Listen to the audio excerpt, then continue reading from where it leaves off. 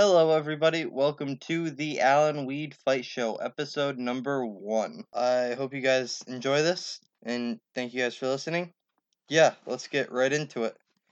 First thing I want to talk about is the Dana White's Contender Series card this week. There was some very, very impressive performances this week. 4 fights, 4 contracts earned, 4 stoppages. Let's talk about the first guy. So, first guy that impressed me was Carlos Ulberg from City Kickboxing, the same camp Alexander Volkanovski, the featherweight champ, and Israel Adesanya, who we'll talk about again later in this show, the middleweight champ currently. Both come from that camp. So, Carlos Ulberg, the light heavyweight, already coming from a super impressive camp. Both men, Volko and Adesanya, speak highly of this kid. This kid looked good last night. He really did. He went up against an opponent who was 8-1 coming in, had double the amount of professional fights as he did, and he just pieced him apart. Halfway through the first round, he knocked him out. He left the night 5-0. I think this kid has all the pieces to become a superstar in this sport. I really do. Gonna take 4 pieces specifically. Piece number 1, his camp. Like I already said, he has some impressive pieces in this camp. He has Israel Adesanya, who's right around his same size, arguably the best striker MMA has ever seen. He has Alexander Volkanovski, who's a bit smaller than him. He's a featherweight, but he's a big featherweight. Everyone already speaks very highly of Carlos Ulberg, so I'm excited to see what he does with his camp. Piece number 2, his coach, Eugene Behrman, arguably coach of the year. He is right up there with Trevor Whitman for me. Those two are the ones that I think are up for the running for coach of the year. Just a genius of the sport. Something they really preach down there is working those feints. You'll see it in all the city kickboxing fighters fights. Like Alexander Volkanovski versus Max Holloway 1. You saw him feigning. You saw him feigning that leg kick and just piecing apart that front leg of Max. And we saw it in the exact same thing in the Paulo Costa fight versus Israel Adesanya. He just kept feigning. As soon as Paulo's leg came back down, he whipped him with that leg kick. Piece number 3, his face. Pretty guy. And they couldn't stop talking about it on the card.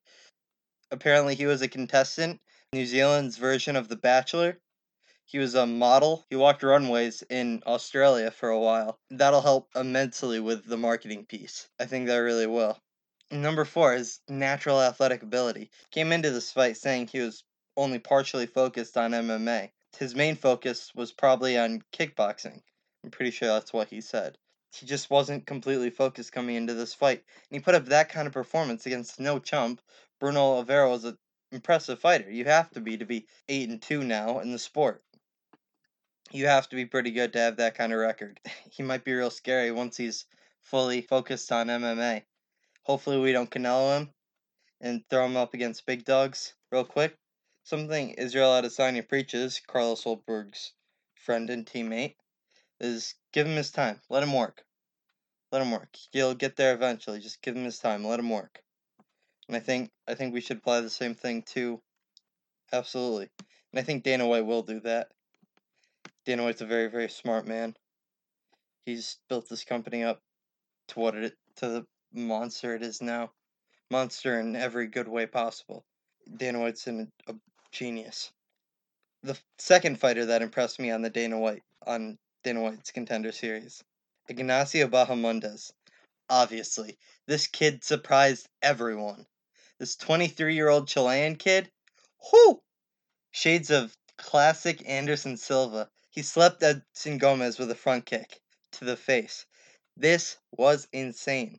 This kid's a welterweight too, which just adds more depth to that division. That division was already good, and they're getting even better. They're getting really deep. They have some really good young guns in there. The first one that comes to mind is obviously Chimaev, a fighter that's been on everybody's mind lately. Chimaev is impressive. A 17-second knockout. You have to be good to get that kind of knockout in 17 seconds. And somebody who I think people should be talking about more. And actually, Luke Thomas talked about on Rogan. is Shavkat Rakhmonov. This kid from Kazakhstan is crazy. I think he's the future of the welterweight division. Give him some time, and he's going to be right up there with the best of them. He absolutely dominated his last fight, getting a guillotine submission, I'm pretty sure, on the Khabib Gaethje card. He's currently 13-0, and that welterweight division, man, keeps getting better. And they added an impressive piece in Ignacio Bahamondes with that arguably, knockout of the year. I'm not sure if you can get knockout of the year on the Contender Series. I'm not sure how that works, but I think it should be up there. I think it should be in the race. Absolutely. Now, I talked about Chimaev. Chimaev is fighting Leon Edwards December 19th. I'm kind of hesitant to talk about Chimaev because, of course, he's impressive. Of course he is. You're that good. You're that good of friends with Dana White. The fans love him. This guy's gonna be big. But Leon Edwards, in my opinion, one of the most underrated people in the sport. I don't think people talk about him enough. He's he's in his prime right now. He's 29, is an 18-3 record. He's supposed to fight Tyron Woodley, and I think he would have won that fight. If the same Tyron Woodley that showed up against Colby Covington, September or whenever they fought, if that guy showed up against Leon Edwards when they were supposed to fight this spring, Leon Edwards would have walked over him. He's good, man. He really is. And I think it's a step up Chimaev wants. I think it's a step up the fans want for Chimaev. It's going to be a good fight. It's going to be a real test for Chimaev, though. I'm excited for it. Something that was announced this weekend was Israel Adesanya will move up in weight and fight Jan Blachowicz for that light heavyweight belt. This won't happen until March, which I think is fine. Israel Adesanya already fought twice this year, which is kind of the standard, I'm pretty sure, for UFC fighters, and especially a star as big as Adesanya. 2 fights in a year. I think they could both probably go at it in December, but Jan Blachowicz is having a kid, and good for him, man. He wants some time off for that, which absolutely take time off if you're having a kid. That's a once in a lifetime opportunity. Stylebender, Adesanya. If you didn't know, it's his name, the last Stylebender. He's really confident that there's going to be a contract by the end of his stay in Vegas. He was here cornering his guy, Carlos Ulberg. But we all know why this fight's getting made. And let's say it together. Jones versus Adesanya. John Bones Jones versus Israel Adesanya. The biggest fight in the sport right now. Could possibly happen after the Jan Blachowicz fight. After Stipe and Ngannou, see what the result of that is. And then see who John fights next up there. Because he moved up to heavyweight, he dropped that light heavyweight belt, hence why Blachowicz has it.